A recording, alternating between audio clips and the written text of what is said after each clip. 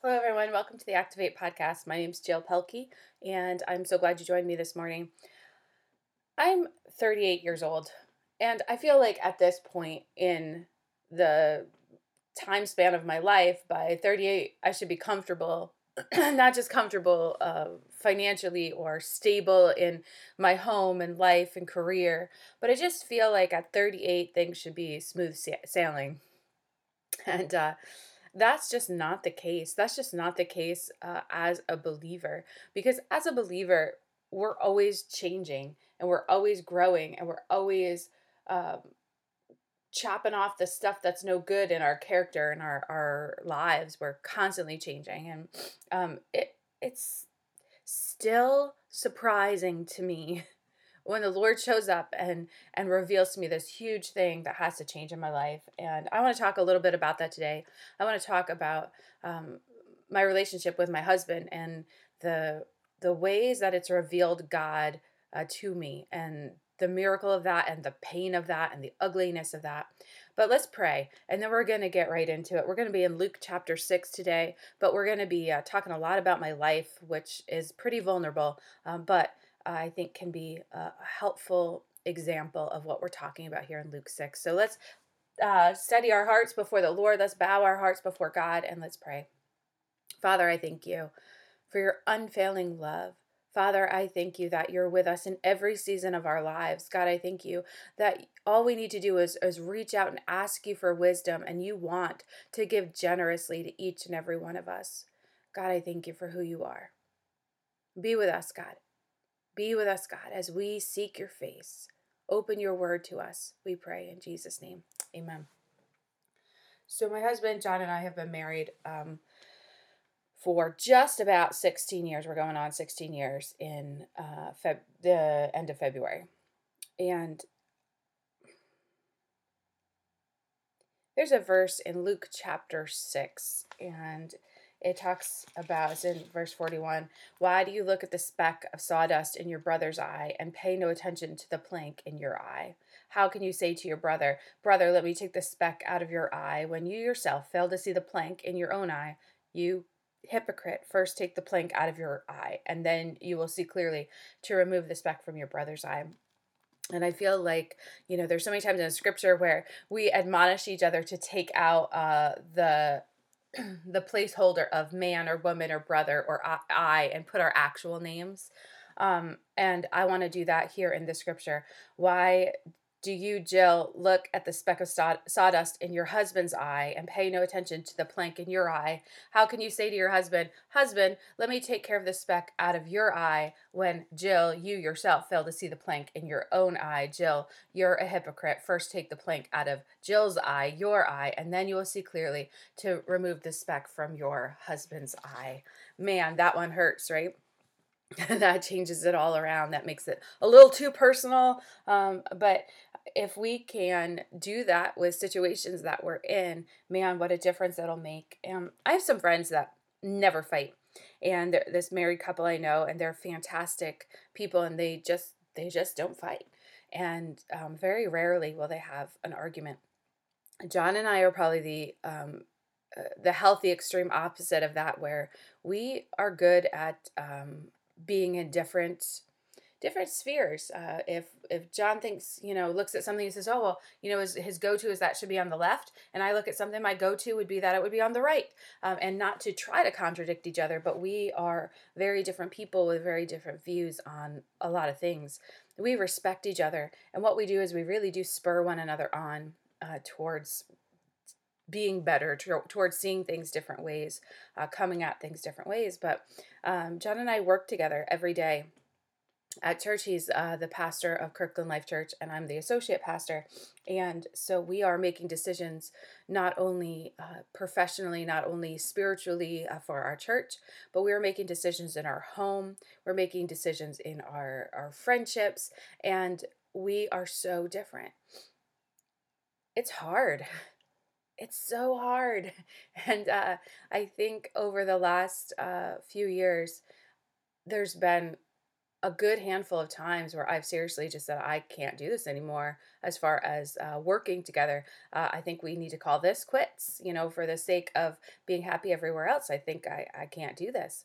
And here's the thing that I found that every time John and I argue, I I know it's his fault. Otherwise, I wouldn't be arguing. I know the situation at hand. He's wrong and I'm right. Otherwise, I would keep my mouth shut.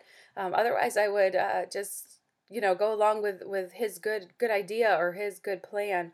But our arguments come because I think I'm right and I think he's wrong.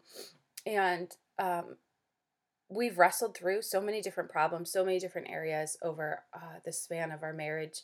And recently, we got to an impasse again, a disagreement about a situation and how it should work. And I was right. Clearly, I was right, and he was wrong. Otherwise, I wouldn't say anything. And he doesn't have the microphone right now, so he can't rebuttal that. So I was right. He was wrong, and that's my side of the story.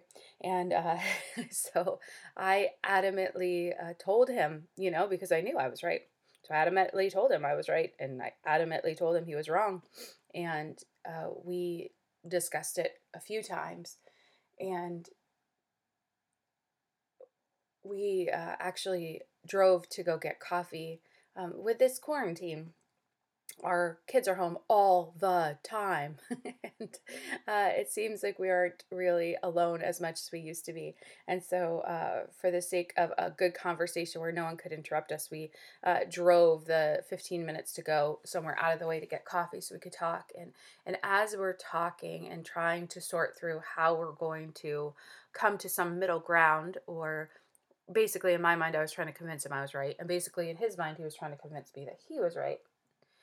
He brought up some things that to me were completely um, not what I thought this argument was about. And there are some things that the Lord had been um, beginning to soften my heart to see. See, when the Lord wants us to change, when he puts us in these moments of deep change, he begins to show us gently. God is so good and he's so wise, and he begins to kind of drop hints that, hey, I'm gonna show you a big area in your life that needs to change. And he had been doing that in every way, like the same themes were running through, the same ideas. People were from all angles were saying the same type of things. And uh, John brought up this huge area of my life that blatantly needed to change, and it was partly the crux of the problem that we were facing. And so he brings it up, and I know he's dead right. I know he's dead right. So we finish our conversation, and I go before the Lord in prayer. And I want you to pause there, and I want you to remember that. And I go before the Lord in prayer, because all these things, especially deep things like this, I got to bring them to God. And I bring it to God, and God's like, are you ready to change again? And my pride says, no, because in this argument, I was right. And changing right now admits my defeat, admits I'm wrong. And plus, I've changed so much. Do I really need to go again and change something about my character, about my life, about how I do things? Haven't I'm 38 years old. God, remember the time I laid down this. God, remember the time I laid down that. God, remember the time I changed this. Do I really need to change again? And change can be so scary. It's like going on a roller coaster and you don't know how scary it's actually going to be when you get on. It's like jumping off a diving board and you just don't know how cold the water is. And I feel like when God asks us to change something in our lives about our character, about how we live and how we conduct ourselves, it's that same, I don't know if I can do that. I don't know. And the Lord just asked, will you change again? And oh man, everything within me says, I don't want to. It's not natural. I'm comfortable. And the things that God is asking me to change are inner things that you feel like nobody can see, but really the outcome of the character shift, everyone can see the results of it. And that kind of goes in here in Luke chapter 6 when you go on, when you talk about the speck in your husband's eye, your brother's eye, your friend's eye, whoever, the other person in your life, when you start looking at what's wrong with them instead of looking at what's wrong with you, It goes on from there. Verse 43 says, no good tree bears bad fruit, nor does a bad tree bear good fruit. Each tree is recognized by its own fruit.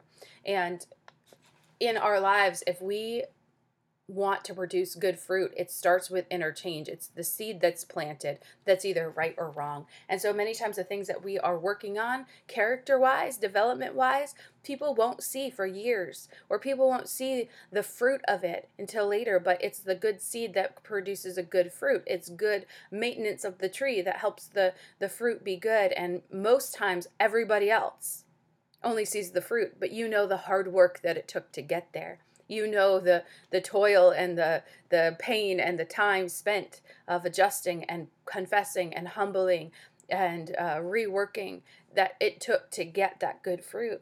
And we always want to do the work. We want to do the work on the front end. We want the building blocks of goodness in place so that we can bear good fruit. Bear fruit that's good. Bearing fruit that's good doesn't just happen overnight. It doesn't just happen because we will it to or want it to. It happens in the deep moment of honest change. It happens in the deep moments where God says, I want you to do this or not do this. And it's about working on ourselves. It's not just about pointing our fingers at other people and fixing other people's problems.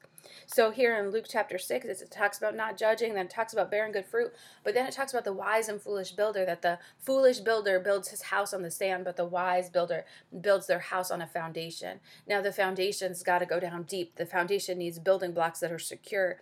And honestly, guys, there's so many Christians, there's so many parts of my life. You know, I can easily point fingers at others, but there's so many parts of my life that aren't sure foundations, and I have to go back and say, okay, God, let's begin to work on this. God, now that you've revealed this to me, let me begin to change it. And that way, when the storms come, when a pandemic hits, or a tragedy strikes, or whatever comes into your life, you're still standing strong because the seed planted, the foundation blocks that you planted were strong and steady. And the only way to know these things is to go before the Lord. The only way to know these things is to listen when other people talk to you. Man, oh man. Here it also says, can the blind lead the blind? And the answer is no, you'll both fall into a pit. And that's why it's so good to be around other godly people who can speak truth into our lives. Not just the truth that will tickle our ears or say, oh, you're so kind, you're so generous, you're so good. But the kind of relationships and friendships and the kind of marriage where you're sharpening one another.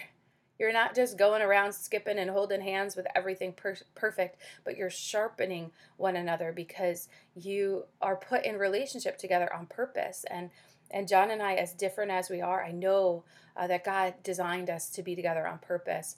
And it's easy to forget. It's easy to get mad at each other. It's easy to fight. But I know that we're meant to be together. We have on our wall in our bedroom the verse, a cord of 3 strands is not easily broken, because I have to run back to that. There's so many times where I am fighting or angry or whatever, and I have to say, God, you placed me in this marriage. It was not even my idea. God, this was your idea. You placed me. You picked this partner for me. You designed us to be together, and he's driving me nuts, or I can't do this. But God, you brought us together, and so I trust you. In the moments where I can't trust myself, in the moments I can't trust him, I trust God. And I say, God, you be the center of this. I'm drawing myself towards you. I'm humbling myself towards you because I'm so angry right now. I can't humble myself towards anyone else. And the Lord brings us back into the right relationship, the right mindset. And if we throw ourselves at his feet, he can bring things back together. And so what continually happens in my marriage relationship is that I have to change. It's not about me looking out about how I'm going to change my husband or the list of things that I think he should do. It's very easy for me to focus on him and his shortcomings. And it's hard to focus on myself and my shortcomings. It's blatant and easy for me to pick out his. But that's not the control I have is over myself. The mission I have is over myself. How can I go and take a speck out of someone else's eye when I have a plank in my own? And there's many times where I'll be going about and I'll be frustrated about something, and the Lord will whisper to me, what can you do right now? Not what can everybody else do, or what should everyone else be doing, or what should this happen or that happen. What is it that you can do right now? And then I sit and I say, okay, God, here's the things that I have on my plate. I'm going to do these things to the best of my ability with excellence, the things that you've called me to, instead of meddling in anybody else's business about what they're supposed to be doing character wise or otherwise. God, what is it you have for me to do? What have you placed for me to do? And I'll put my hand to that. Humbling ourselves is a hard for me. It's difficult. I um, feel that I'm right in situations. And even when I am right, there's always a way to see growth opportunities in myself. So even in a disagreement, if I'm right, I have to listen for what it is that I can change, listen for what it is that I can begin to soften in my own life. Because in an argument, even if I'm right, I could have gone about talking about it wrong. I could have gone about the solution wrong. And so listening and humbling my ego and myself to say, okay, what am I learning here? I'm 38 years old and I'm only on the tip, the very pinky finger of learning about what it is to be a follower of Jesus. So I have to be aware and listen as God places me in relationships, in my church family, in my actual family. I was in a leadership group at one point and I said, I posed the question that I really wanted more feedback. I wanted more of someone to be able to point out my blind spots of the things that I wasn't doing that I should be doing. And I was just concerned that, as a leader, as a pastor, sometimes people can see you from all angles, and sometimes it's ugly, and sometimes there's things that aren't good about you, and you just can't see them. And I just want somebody to be able to point out if there's anything I'm doing wrong, to just be able to point it out to me so I can fix it, so I can be godly and also not be embarrassed. And there's where the pride comes in. I just don't want anything. I want to look perfect. And a very wise leader said, "You don't need someone to do that." And I was kind of frustrated by that. I'm like, well, that's not an answer. That's not helpful. What do you mean I don't need anybody to do that? And she said, your family does that for you. Listen to your family. And I thought, ugh, I would rather listen to someone in a really nice Zoom call, because then the way I present myself is beautiful. The way I present myself is just like I did earlier in this podcast, where I said we had a fight and it was his fault, not mine, because I can say that because it's my point of view. But the whole reality of the story is seen in your actual home by your children, by your family, by those closest to you. And really, that is such a great litmus test to who you really are. It's a litmus test to how you conduct yourself when you're most relaxed in your home. It's how you conduct yourself when you're angry in your own home, when you're frustrated in your own home, when you're joyful in your own home. How do you make the people around you feel in your own home? And it brings you right back to not taking specks out of other people's eyes when you have a plank in your own eyes, and your family really can reveal that to you. What happens when you're in the room with your family? What happens in your day-to-day life? And those are the building blocks that if you begin to humble yourself, if I begin to humble myself and say, God, I am not the kindest person in my family. Help me to begin to shift and to change and to draw on you, God, and be more like you. Help me not to be feeding off myself, but feeding off the vine, which is Jesus. Help me to be humbly at your feet, learning from you.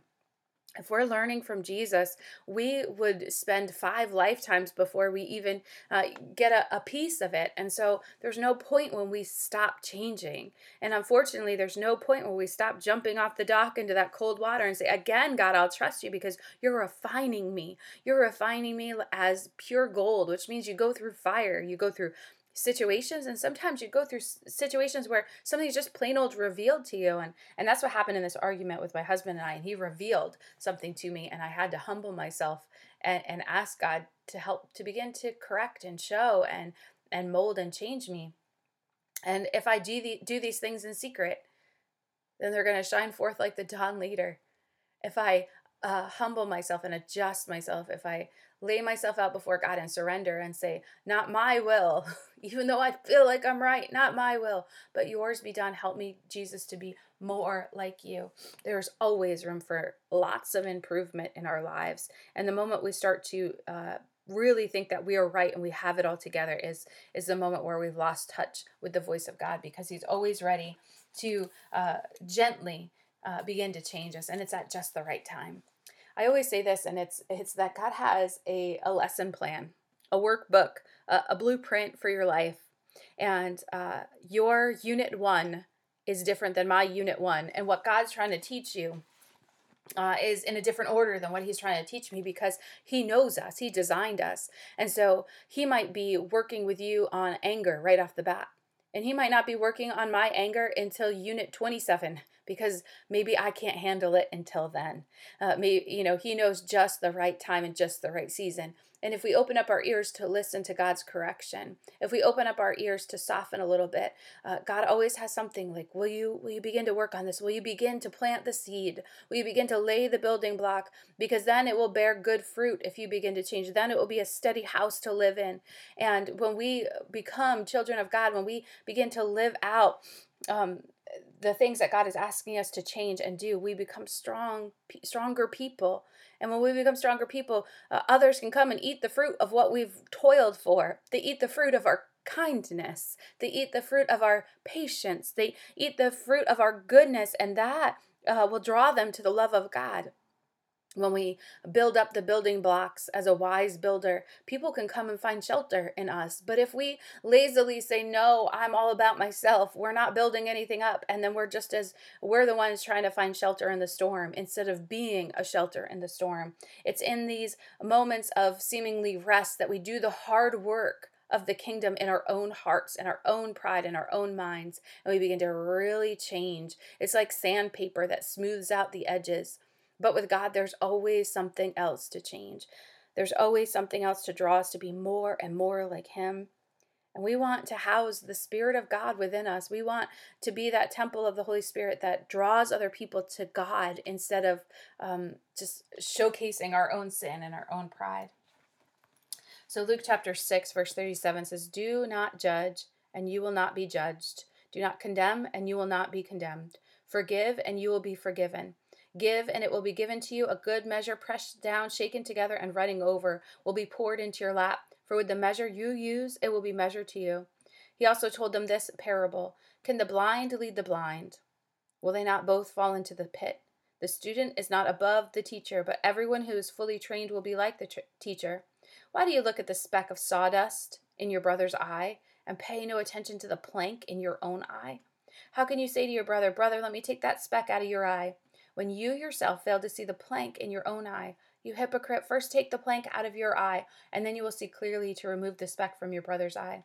No good tree bears bad fruit, nor does a bad tree bear good fruit. Each tree is recognized by its own fruit. People do not pick figs from thorn bushes or grapes from briars. A good man brings good things out of the good stored up in his heart, and an evil man brings evil things out of the evil stored up in his heart. For the mouth speaks what the heart is full of. Why do you call me Lord, Lord, and then you don't do what I say? As for everyone who comes to me and hears my words and puts them into practice, I will show you what they are like. They are like a man building a house who dug down deep and laid the foundation on rock. When a flood came, the torrent struck the house, but could not shake it, because it was well built. But the one who hears my words and does not put them into practice is like a man who built a house on the ground without a foundation. The moment the torrent struck the house, it collapsed and its destruction was complete. We have to be willing to store up, to do the work, to lay the foundation. The thing with the tree and the fruit is that the fruit was stored up. The thing with the wise and the foolish builders is that the one laid a foundation, the other did not. And so the two houses from the outside, from the road driving by, they looked exactly the same. But when trouble came, one fell down and one didn't. The one that fell down was because it didn't do the hard work. It just said, I want to make this look good. I just want to be able to stand on a stage and people look at me and think I'm good. And the other one says, I actually want to be good. I want to do the hard work of cutting things out, of changing things, of molding and being shaped by God.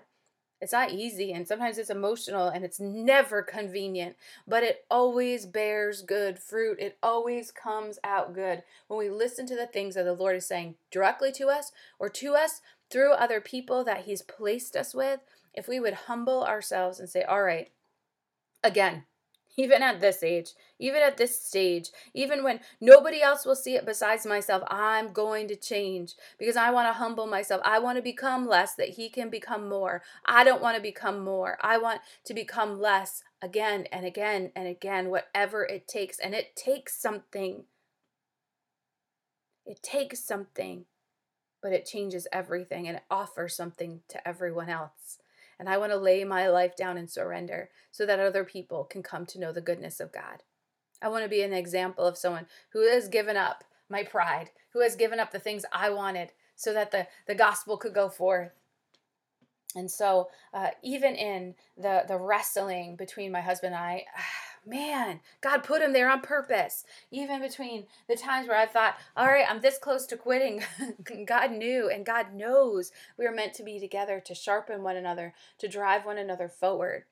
But we can get stuck if we start to look at just wagging our finger and wanting to fix everyone else instead. We look at ourselves, we listen intently, and it's not based on what other people are doing. It's between God and I. I'm not going to change if this person doesn't change. I'm not going to do this unless he does this. No, it's between God and I. And that's where I like that each tree is recognized by its own fruit. It's not me and somebody else. It's God, what are you doing in me? There's been plenty of times where I've just not wanted to change or I've ignored the prompting of the Lord. And that never works out well. Sometimes those things pass by and you don't hear about them again for a while, but then other times God brings them back around. Remember, I told you to change this, and here's the result of not changing it.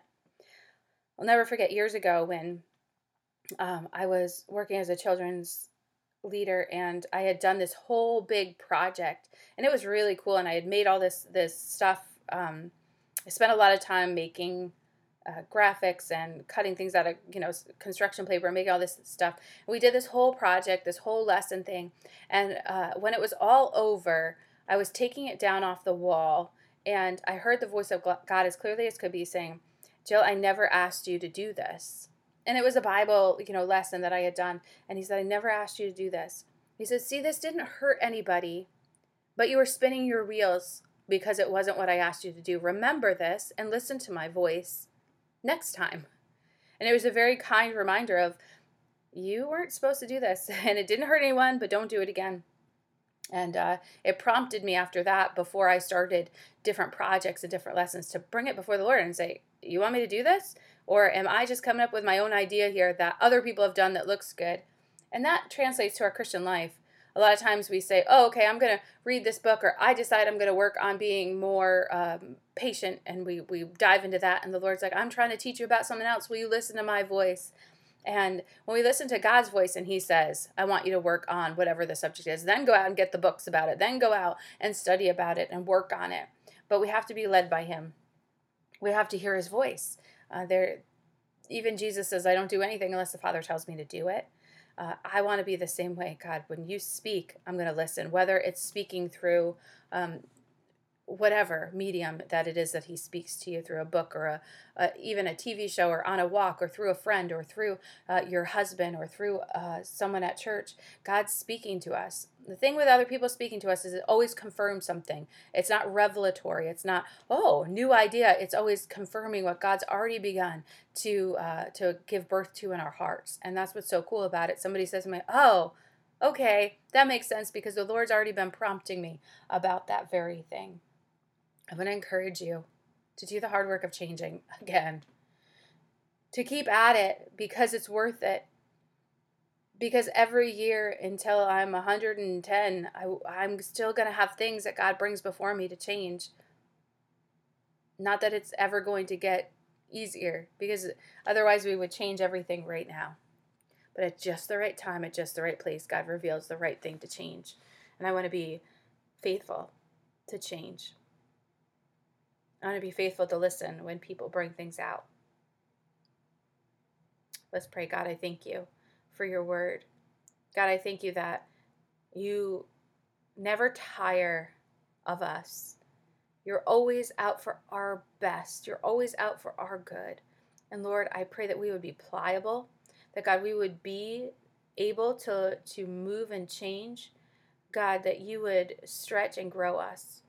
Help us not to remain the same as we were yesterday or last year.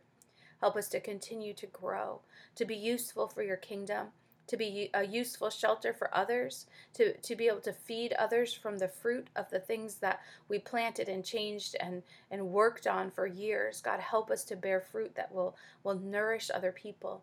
Help us, God, not to point the finger at our brother or our husband or our friend or our sister. Help us instead, God, to look, what can I do? What can I change in this situation? Help us to look at our own fruit, our own selves, Lord, and help us to take inventory and to lean on your Spirit for guidance and help in how to change. God, I thank you for placing the people in our lives that you've placed there. Help us to treasure them and to love them. Help us, God, to listen to them. God, we need your Spirit in this. We pray all these things in your mighty name. Amen.